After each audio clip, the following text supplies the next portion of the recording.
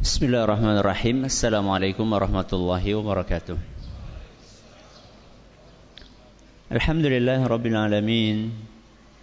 Wabihi nasta'inu ala umri dunya waddin. Sallallahu ala nabiyyina wa sayyidina Muhammadin wa ala alihi wa sahbihi ajma'in. Amma ba'd. Kita panjatkan puja dan puji syukur kehadirat Allah Tabaraka wa Ta'ala. Pada kesempatan malam yang berbahagia kali ini, kita masih kembali diberi kekuatan, kesehatan, hidayah serta taufik dari Allah Jalla wa Ala, sehingga kita bisa kembali diberi kekuatan untuk menghadiri salah satu di antara taman-taman surga.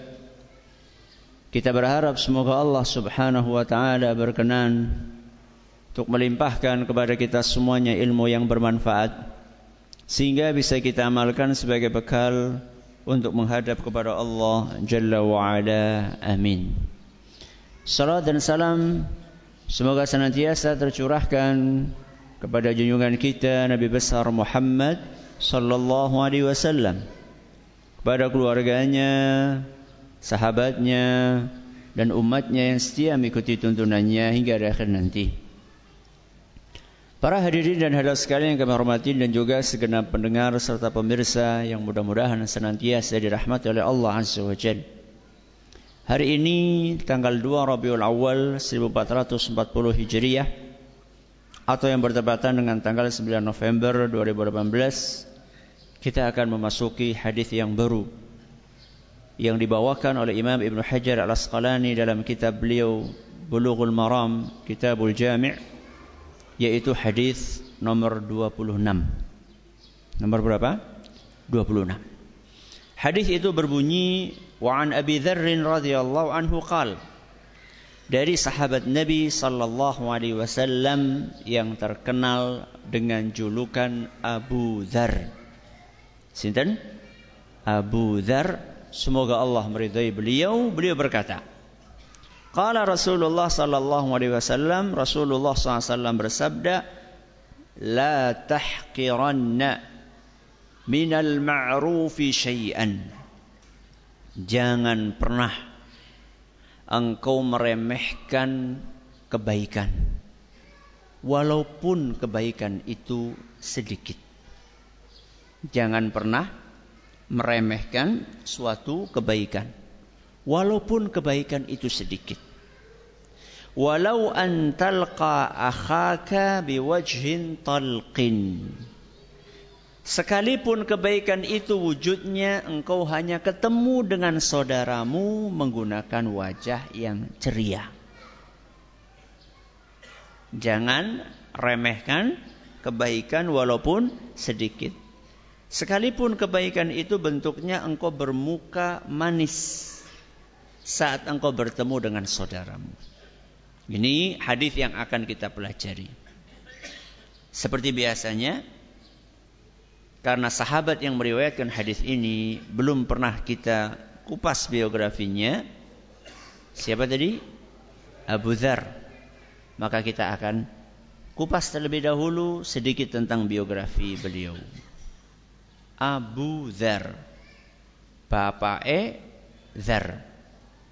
Berarti namanya bukan ini. Namanya bukan ini. Yang bisa menyebutkan nama aslinya Abu Dzar dapat buku. Kandel loh buku ini loh. Ayo, angkat tangan. Ya. Masya Allah. Silakan. Kan wis penak aku wis ora ana tanggungan. Namanya adalah Jundub. Siapa? Jundub. Ayahnya Junadah. Berarti Jundub bin Junadah. Sinten? Jundub bin Junadah. Itu nama aslinya Abu Dzar. Abu Dzar ini termasuk as-sabiqunal awwalun. Apa artinya as-sabiqunal awwalun? Orang yang awal-awal masuk Islam. Bahkan di dalam beberapa buku sejarah disebutkan beliau itu yang nomor 5. Padahal Abu Dzar ini bukan dari suku Quraisy. Dari suku apa? Ghifar. Makanya terkenal Abu Dzar Al-Ghifari. Ini suku yang jauh. Ya. Kok bisa dia termasuk as-sabiqunal awwalun padahal tinggalnya enggak di Mekah? Kalau tinggal di Mekah mungkin wajar. Tapi ini jauh tinggal di sana, kenapa kok bisa masuk Islam duluan? Inilah kisah yang akan kita bawakan pertama kali tentang Abu Dzar. Bagaimana ceritanya beliau bisa masuk Islam. Ada beberapa versi tentang kisah masuk Islamnya Abu Dzar. Ada yang disebutkan dalam Sahih Bukhari, ada yang disebutkan dalam Sahih Muslim, ada yang disebutkan dalam Musnad Ahmad, ada beberapa perbedaan. Akan tapi saya akan bawakan pertama apa yang disebutkan dalam Sahih Muslim dan juga dalam Musnad Ahmad. Ceritanya Abu Dzar ini berangkat dari kampungnya. Dia sing ngerasa punya anak tulung ya. Ayo yang punya anak menyat. Ya. Jangan dibiarkan.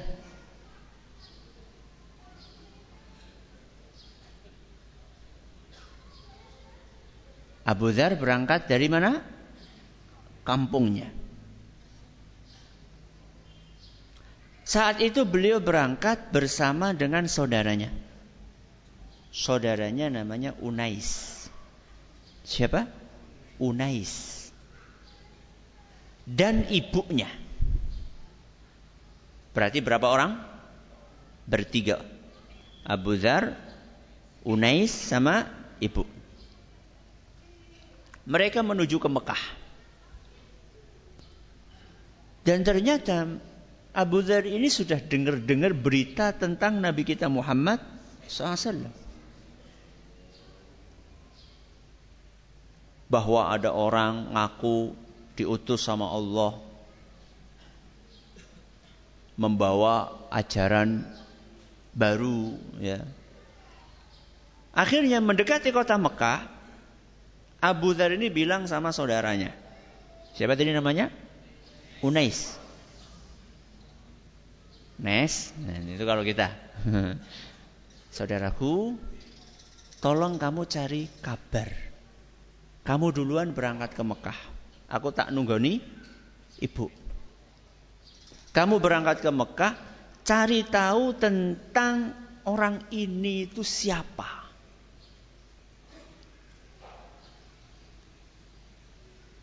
Kemudian bagaimana respon dari penduduk Mekah kepada orang ini.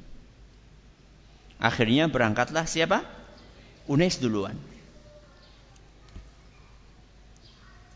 Dan agak lama. Ditunggu kok nggak pulang-pulang. Setelah pulang, dikorek keterangan oleh Abu Dzar. Tanya Unais, gimana? Iya, orang ini ngakunya Nabi.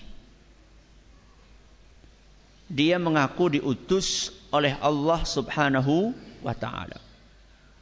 Terus bagaimana respon dari penduduk Mekah? Kata Unais,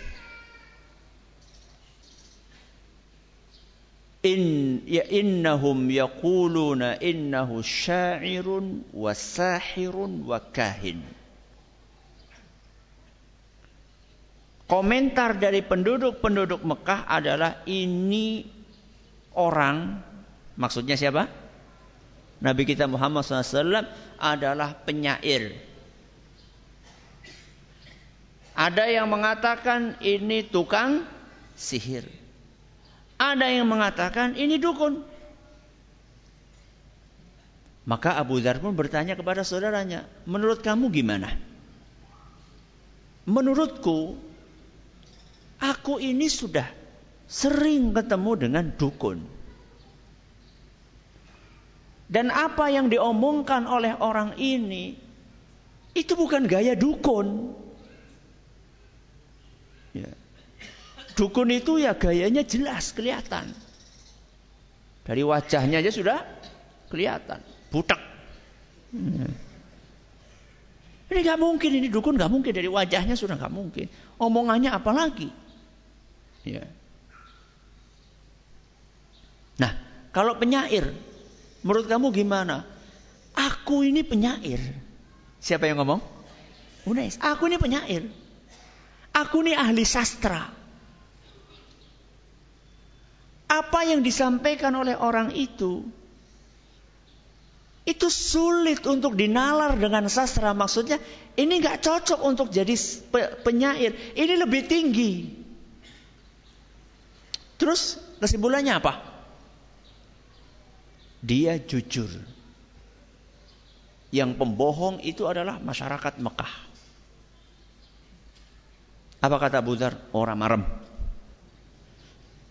Dah, gantian kamu yang jaga. Aku tak berangkat ke Mekah. Unais pesan, hati-hati.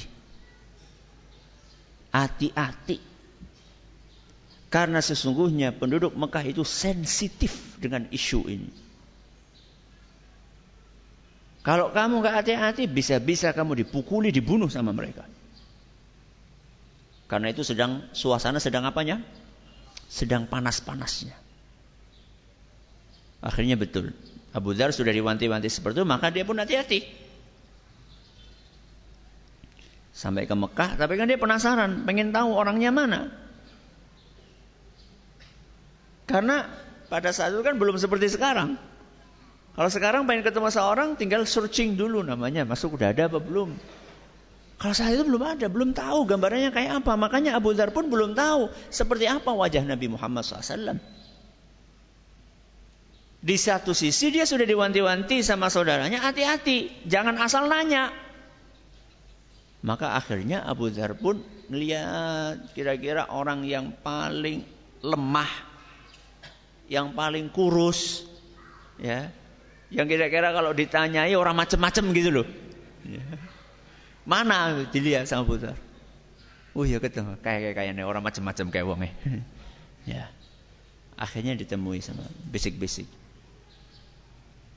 Kamu tahu orang yang katanya dijuluki sebagai sobek. Sobek itu kalau bahasa gampangnya itu murtad. Ya. Jadi dianggap Nabi kita Muhammad SAW murtad dari ajaran nenek moyang gitu. Dan ini juga salah satu cara penduduk Mekah untuk membuat orang antipati dengan Nabi kita Muhammad SAW. Jadi disematkan label-label jelek kepada siapa? Nabi kita Muhammad SAW. Dari dulu seperti itu, orang yang gak suka dengan kebenaran seperti itu. Ekstremis, apa maning? Radikalis, ya. Dan macam-macam lah. Ya. Akhirnya dia tanya pelan-pelan, mana orang yang katanya kalian anggap murtad? Dia sudah bisik-bisik kayak gitu. Ternyata orang ini malah teriak. Ya. Hei, ini orang pengen ikut orang murtad. Langsung orang saat itu karena sensitif ya, suasana sedang apa? Panas. Mereka pun melempari Abu Dzar dengan apapun yang mereka temukan di sampingnya. Ada yang dengan batu, ada yang dengan tanah, ada yang dengan tulang. Sampai Abu Dzar tidak sadarkan diri. Beliau cerita, aku ini seperti bata merah satu. Saking banyaknya darah yang mengucur dari tubuhnya, seluruh tubuhnya keluar darah. Dan gak ada yang bantu. Ketika beliau siuman, beliau haus, cari air, nemu sumur Zam-Zam. Ya. Beliau bersihkan lukanya, kemudian beliau minum di situ. Lapar. Nggak ada yang mau ngasih makan. Maka beliau pun setiap lapar minum Zam-Zam. Sehari, 2 hari, nggak ada yang ngasih makan. Lapar minum Zam-Zam. Hari ketiga, hari keempat, sampai 30 hari.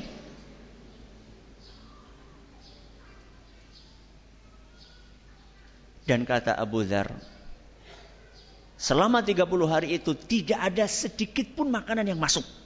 Aku cuma minum Zam-Zam. Dan aku merasa sehat, kuat, tidak kelaparan. Arab jajal. Itu banyak, bukan air mineral ya. Apa? Air Zam-Zam. Setelah 30 hari, datang suatu malam sepi. Ya. Bulan purnama padahal. Sepi di Mekah.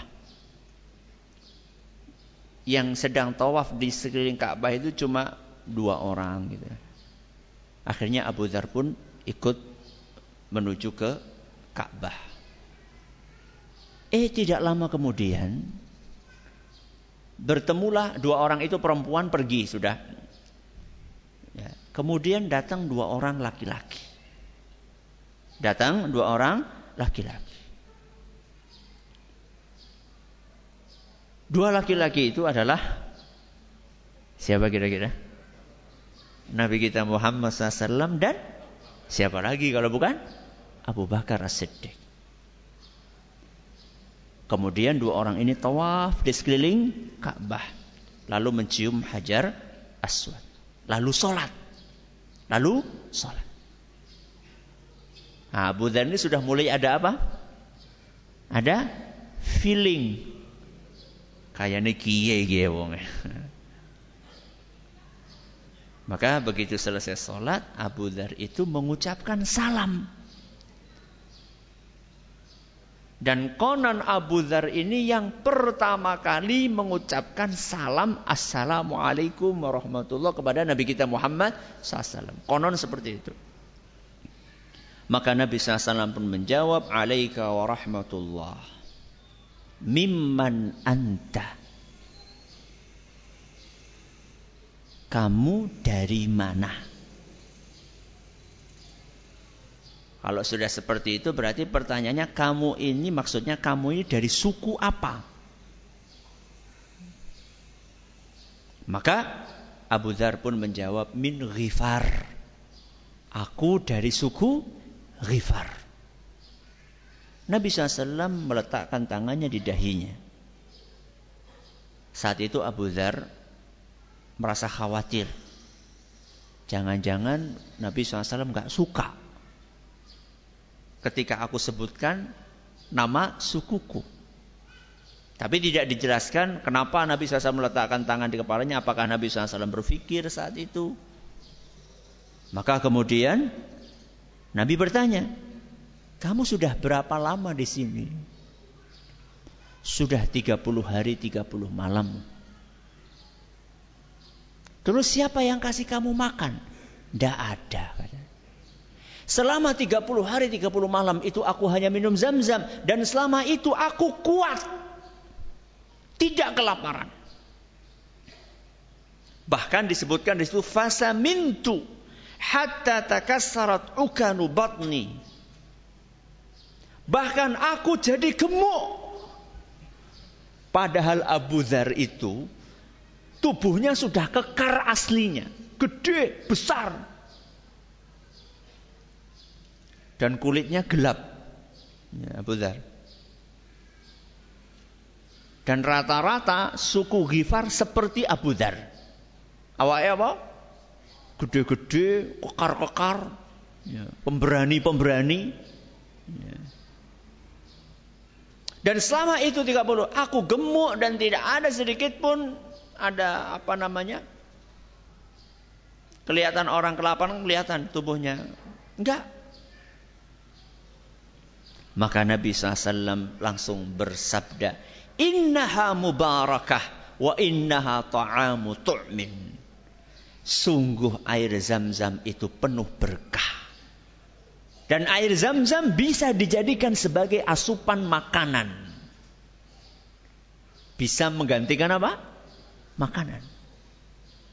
Percaya apa ora? Percaya. Orang percaya jajal baik. Ya. Bahkan dalam riwayat lain, hadis lain, Nabi SAW mengatakan, ma'u Zam-Zam lima syuribalahu. Air Zam-Zam itu tergantung bagaimana niat kita ketika minum.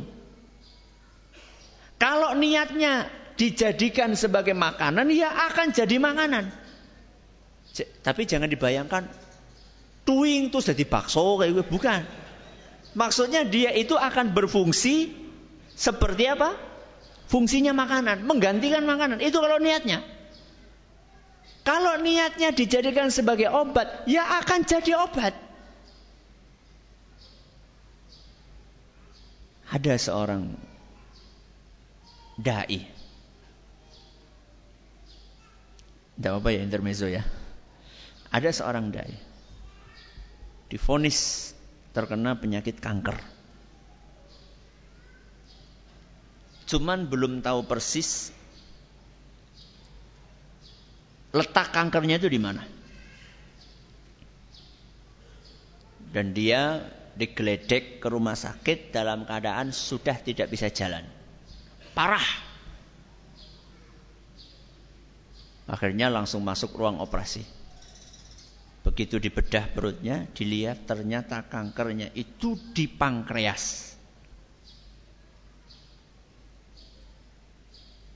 Dan konon pankreas ini anggota organ tubuh yang tidak boleh di otak-atik. Bahaya sekali. Beda dengan organ tubuh yang lainnya yang masih bisa diambil separuh. Ya. Kan ada kan anggota tubuh yang masih bisa diambil. Ginjal misalnya ya. Ada 2 bisa diambil separuh, 1. Ya. Liver bisa dicangkok, diganti gitu. Kalau pankreas konon sudah nggak bisa. Dan itu sudah parah, sudah nyebar.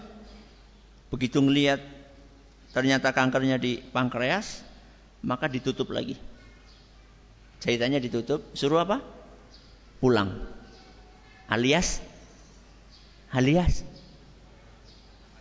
angkat tangan. Bendera putih. Dokternya sudah pasrah. Ya sudah pulang. Maka dia pun mengkonsumsi setiap hari Zam-Zam. Makanannya ya cuma kurma ajwa. Subhanallah. Tidak lama kemudian dia pergi ke rumah sakit. Dibiopsi. Diambil sampel sedikit dari pankreasnya. Ternyata negatif. Negatif itu bagus apa tidak? Bagus atau tidak? Ya tergantung. Ini lagi dicek apakah masih ada kankernya atau tidak. Ternyata negatif alias tidak ada kankernya. Maka air Zam-Zam itu adalah tergantung apa niatnya. Ustaz, anakku Ustaz, EQ-nya jongkok Ustaz. Ora mudengan. Bisa enggak Ustaz digantikan cerebrofit dengan apa? Zam-Zam.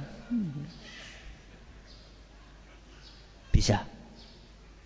Bahkan sebagian ulama dahulu nyesel ketika haji, kenapa kok aku tidak niat minum Zam-Zam untuk kecerdasan. Padahal dia ulama sudah cerdas. Ya. Kembali kepada kisahnya siapa? Abu Dzar. Maka kemudian ketika mendengar ceritanya itu, Abu Bakar pun mengatakan, wahai Rasul, izinkan aku untuk menjamu orang ini. Akhirnya dijamulah oleh Abu Bakar. Dan kata Abu Dzar, ini pertama kali saya masuk makanan setelah 1 bulan. Terus Nabi SAW menerima syahadatnya siapa? Abu Dzar. Lalu Nabi SAW mengarahkan Abu Dzar untuk segera pulang. Cuman Abu Dzar ini kan orang yang pemberani. Dalam hadis riwayat Bukhari, kalau tadi riwayat Muslim. Hadis riwayat Bukhari disebutkan bahwa Nabi SAW pesan kepada Abu Dzar, irji' ila qaumika fa akhbirhum hatta ya'tiyaka amri. Wahai Abu Dzar, sekarang tugasmu pulang. Kemudian dakwahi kaummu, ajak mereka masuk Islam, dan tunggu komando berikutnya. Suruh pulang. Tapi Abu Dzar mengatakan, walladzi nafsi biyadihi, demi Allah, aku tidak akan pulang sampai aku teriakkan dengan lantang 2 kalimat syahadat di hadapan orang-orang Quraisy. Jadi Abu Dzar ini terkenal apa? Pemberani, orang wedian. Ya. Dia sudah punya modal seperti itu. Dan nanti dipeseni sama Nabi SAW. Nanti kita akan bacakan hadisnya. Supaya tidak takut dengan celaan orang. Dan dia sudah punya modal untuk seperti itu. Ini baru masuk Islam ini. Fakharaja hatta atal masjid fanada bi'a'la sautihi. Maka kemudian Abu Dzar pun keluar menuju ke masjid. Ya. Di depan Ka'bah, orang-orang lagi pada ngumpul, beliau angkat suaranya setinggi-tingginya dan mengucapkan, Ashhadu an la ilaha illallah wa anna Muhammadar Rasulullah. Apa yang terjadi? Ngamuk. Siapa yang ngamuk? Orang-orang itu. Selama ini orang kan sembunyi-sembunyi. Gak ada yang berani untuk show, untuk menampakkan apa? Keislamannya. Rata-rata bersembunyi-sembunyi. Ini Abu Dzar langsung lantang di hadapan orang-orang Quraisy yang mereka lagi panas-panasnya. Wah, dikebuki sama mereka. Pukuli. Sampai berdarah-darah. Keburu datanglah Al-Abbas. Sinten Al-Abbas? Pamannya Rasul SAW. Apa kata Al-Abbas? Datang sambil melindungi Abu Dzar. Melindungi karena apa? Apa kata Al-Abbas? Wailakum, cilaka kalian ini. Apa kalian tidak tahu orang ini itu dari suku Ghifar? Terus apa hubungannya dengan suku Ghifar? Bukan masalah perang-perang kuat-kuatnya, bukan hanya itu. Kalian itu kalau dagang, perginya ke Syam, jalan kalian itu lewat perkampungan Ghifar. Bisnis minded ini. Dan kita tahu orang Arab itu sangat solid. Solidaritasnya kepada satu suku itu besar sekali. Kalian pukul ini kalau sampai mati. Bisa-bisa kalian ini nggak bisa dagang lagi ke Syam. Ya. Akhirnya mandan apa? Mandan mikir. Karena tadi udah panas, udah nggak peduli. Akhirnya dilindungi, selamat, pulang Abu Dzar. Besoknya kayak gitu lagi.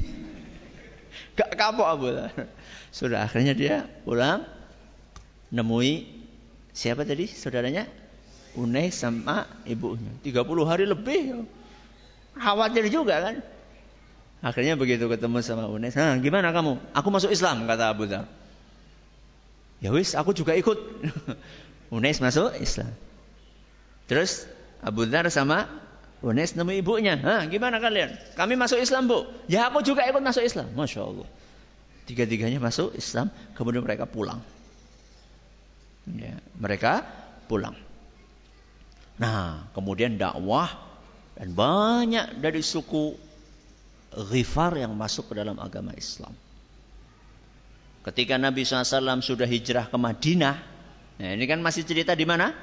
Di Mekah. Ketika Nabi SAW sudah hijrah ke Madinah, saat itu suku Ghifar yang masuk Islam itu datang menemui Nabi kita Muhammad SAW. Rombongan banyak, beserta dengan suku yang satunya namanya suku Aslam. Suku apa? Aslam. Ghifar sama Aslam.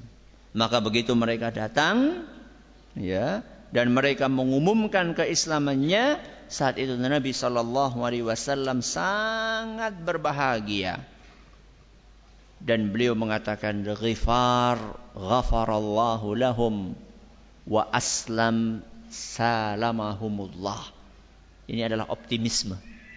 Ghifar, semoga Allah mengampuni mereka. Karena Ghifar itu mirip dengan Ghafaro. Ghafaro itu ampunan. Aslam itu mirip dengan salama, kedamaian. Dua suku ini didoakan oleh Nabi SAW dengan sesuai dengan namanya. Ghifar, ini kan identik dengan ampunan, semoga diampuni sama Allah. Aslam, identik dengan kedamaian, semoga Allah melimpahkan kedamaian kepada mereka. Begitulah Nabi SAW mengajari kita untuk optimis. Nabi SAW sangat perhatian dengan Abu Dzar. Sehingga sering Nabi SAW itu titip pesan kepada Abu Dzar. Di antara pesan yang disampaikan oleh Nabi SAW adalah 7 pesan. Berapa pesan? 7 pesan. Pesan itu diriwayatkan oleh Imam Ahmad dan hadisnya dinyatakan sahih oleh Syekh Al-Albani. Abu Dzar bercerita, Amarani Khalili sallallahu alaihi wasallam bisab'in. Aku pernah dipeseni, diperintahkan oleh Nabi SAW, diwasiati dengan 7 hal.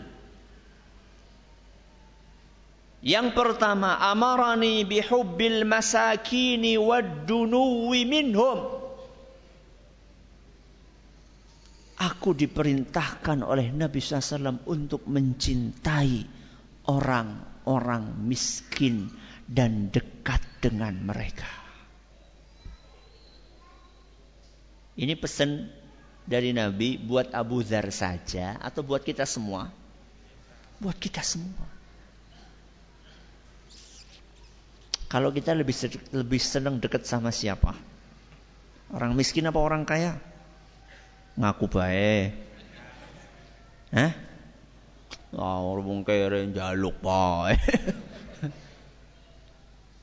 Bukan hanya dekat sama mereka, tapi suruh menyayangi mereka. Ini pesan dari Nabi SAW.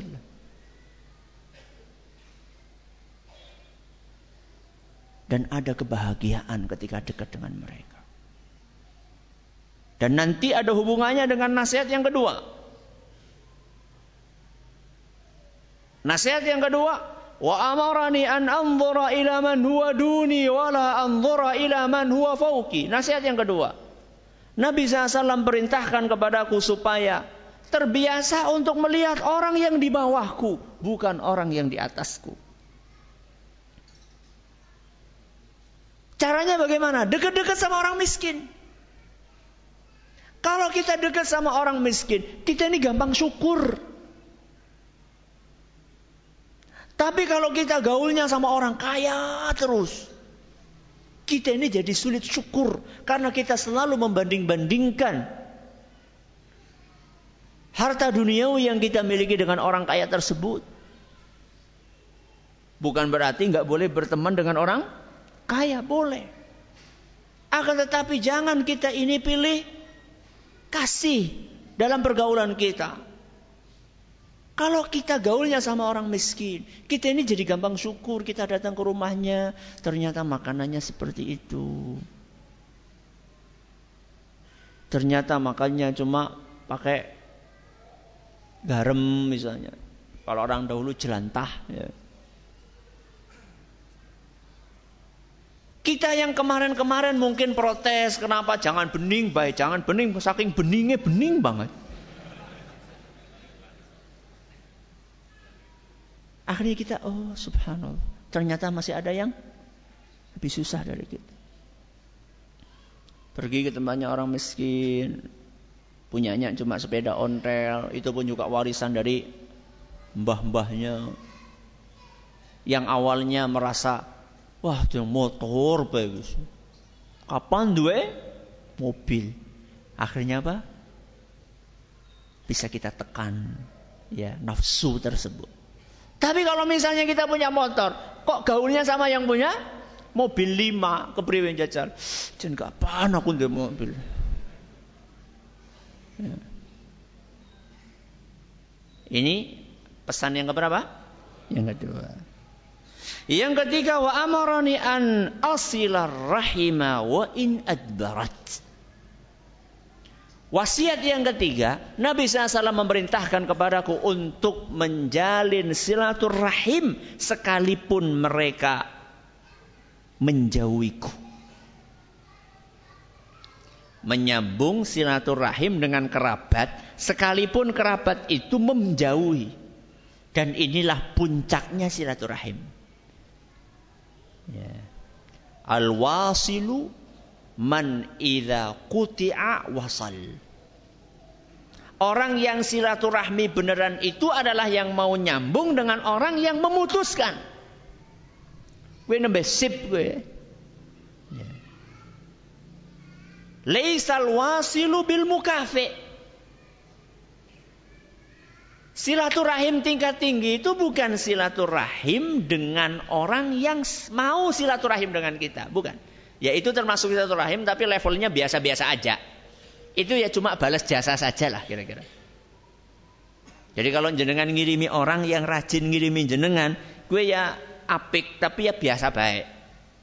Jadi nggak perlu terlalu rajin ngirimi. Ya iya jenengan sebenarnya dikirimi yang ngirimi.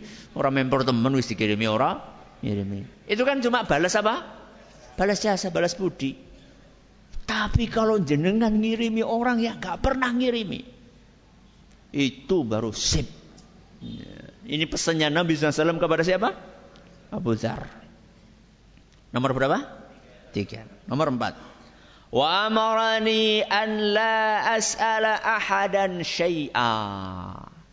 Dan Nabi memerintahkanku untuk tidak minta apapun kepada seorang pun. Apa?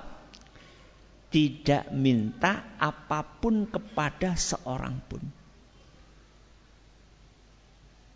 Sampai-sampai dipeseni sama Nabi SAW dalam hadis lain yang diriwayatkan oleh Imam Ahmad juga dan dinyatakan sahih Syekh Al-Albani, wala sautaka in yasqutu mink hatta tanzila ilaihi fata'khudah. Sekalipun suatu saat engkau sedang naik onta, kemudian cemetimu, apa cemeti? Pecutmu itu jatuh. Jangan minta tolong sama orang lain yang lewat untuk mengambilkan. Turunlah kamu dari ontamu, kamu ambil sendiri. Sampai sedemikian. Padahal biasa kan kita nyolong, tolong dong itu ambilin. Akan tetapi Abu Dzar dipeseni sama Nabi SAW, kalau bisa kamu jangan minta apapun kepada siapapun. Jangan gampang-gampang merepotkan orang lain. Apalagi minta-minta, jelas-jelas minta-minta, ngemis. Jangan. Pesan yang keberapa? 4. Yang kelima.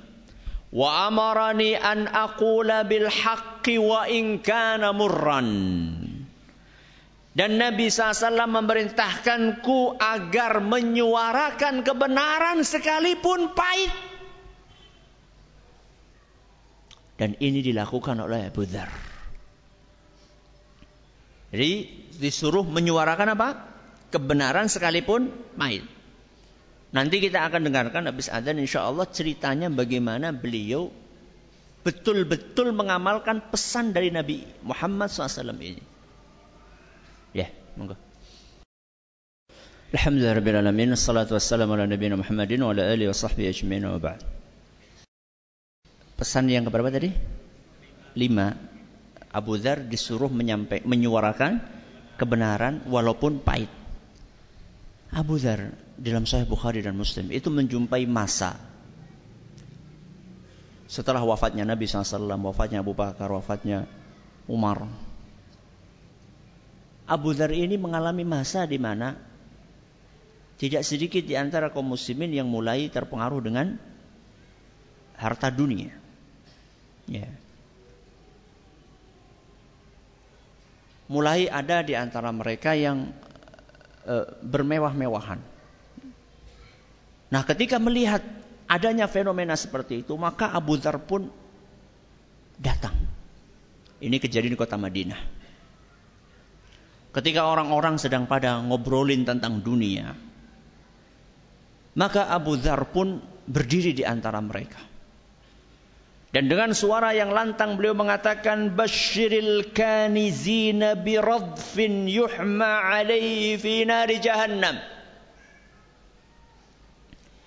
Ingat, orang-orang yang suka menimbun hartanya, nanti pada hari kiamat akan disiapkan untuknya batu besar yang dipanaskan di dalam neraka jahanam sampai merah.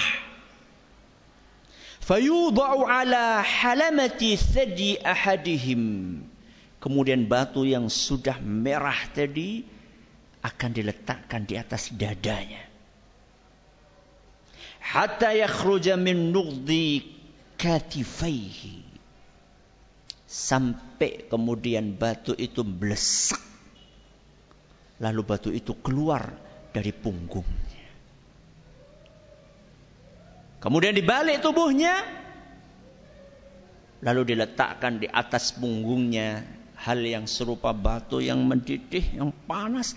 Sampai melesak keluar dari dadanya. Orang yang lagi ngobrolin masalah dunia itu semuanya langsung apa? Nunduk diam, sepi. Kemudian pergi Abu Dzar.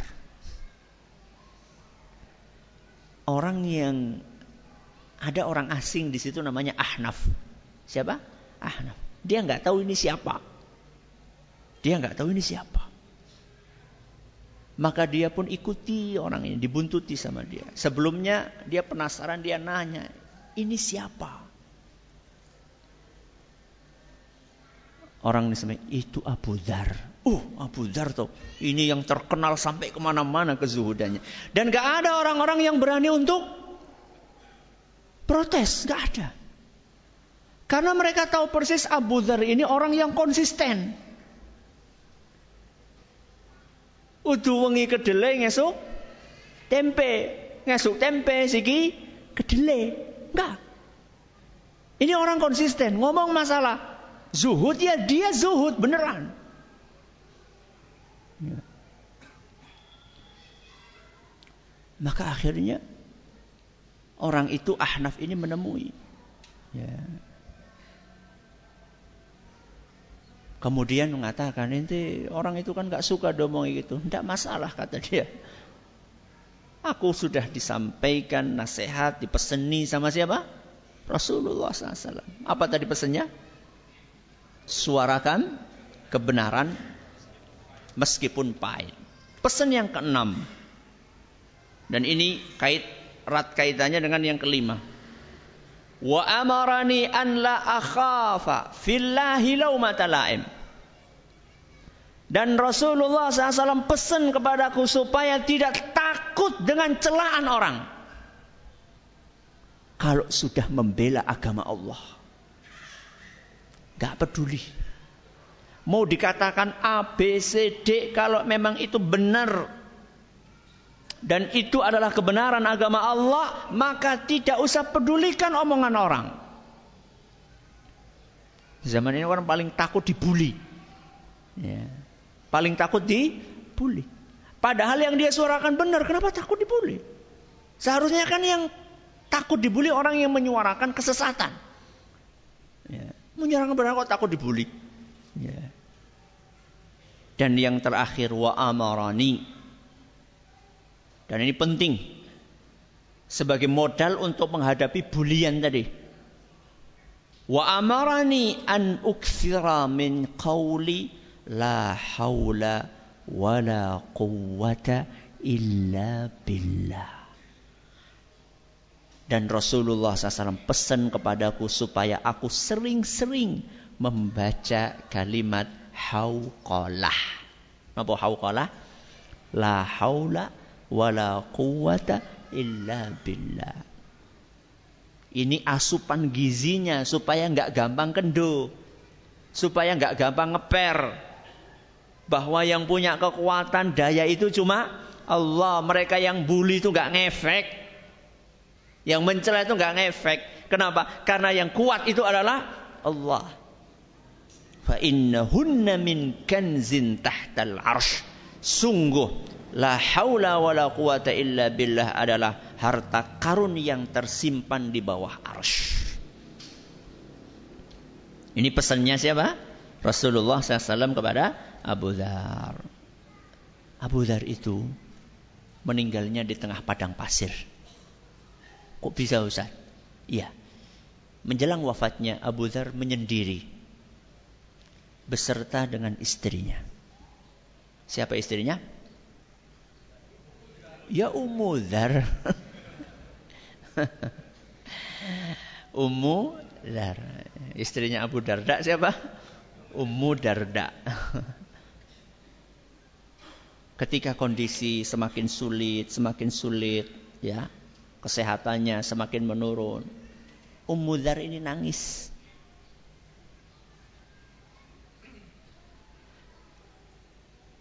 Ketika Abu Dzar tersengal-sengal mendekati wafatnya, Ummu Dzar ini nangis. Maka ditanya sama Abu Dzar, "Ma yubkiki?" Ente kenapa nangis? Ya. Nangis kenapa? Maka istrinya mengatakan, "Malila abki." Gimana aku enggak nangis? "Wa anta tamutu bi falatin minal ard." Dan engkau ini mau mati, meninggal di tengah padang pasir. Walaysa indi thawbun yasa'uka kafana. Aku enggak punya kain untuk mengkafani kamu. Kain kafan aja enggak punya. Ini saking zuhudnya siapa? Abu Dzar. Makanya tadi enggak ada yang berani protes sama Abu Dzar. Karena Abu Dzar ini konsisten. Ngomong A ya dia praktekkan A. Sampai kain kafan itu gak punya. Wala yudanu li fi taghyibika. Siapa yang bantu aku nanti kalau kamu meninggal dunia untuk menguburkanmu? Aku ini perempuan sudah tua, gak kuat untuk gali kuburan. Apa kata Abu Dzar? Absyiri. Kata Abu Dzar, absyiri wala tabki. Berbahagialah. Dan gak perlu engkau menangis. Fa inni sami'tu Rasulullah SAW yaqul. Karena aku pernah mendengar Rasulullah SAW bersabda, la yamutanna rajulun minkum bifalatin minal ardi yashhaduhu isabatun minal muslimin. Aku pernah mendengar Nabi SAW bersabda kepadaku dan kepada serombongan orang. Apa isi sabda beliau? Saya selesaikan ya, enggak apa-apa ya. Akan ada salah satu di antara kalian, Abu Dzar dan serombongan. Akan ada salah satu di antara kalian ini yang meninggal di tengah padang pasir. Dan setelah meninggalnya akan datang serombongan dari kaum muslimin. Untuk apa? Ya mengkafani, ya memakamkan. Kata Abu Dzar, dari serombongan orang yang saat itu hadir, Ini kita lagi ngomongin tentang rombongan yang Nabi SAW sampaikan apa? Sabdanya. Dari serombongan orang itu semuanya sudah meninggal dunia. Maka satu orang itu ya, dia mudeng apa sih? Nabi SAW pernah bersabda, kepadaku dan serombongan orang, salah satu dari kalian akan mati sendirian di tengah padang pasir, tapi nanti akan datang sekelompok serombongan kaum muslimin nyolati, ngafani.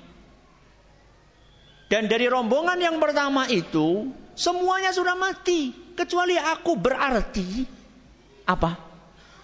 Satu orang itu ya aku. Kamu gak usah takut. Gak usah takut bingung, kafannya gak ada. Siapa yang nyolati, yang nguburkan, ada nanti akan datang. Ini Nabi SAW yang menyampaikan. Dan pasti akan terjadi seperti apa yang disampaikan oleh Nabi SAW. Sudah kamu coba cari-cari sana. Ngomong sama siapa? Di sini. Coba cari-cari. Cari-cari, nggak ada. Sampai Abu Dzar meninggal dunia. Dan ternyata nggak lama kemudian datang rombongan itu.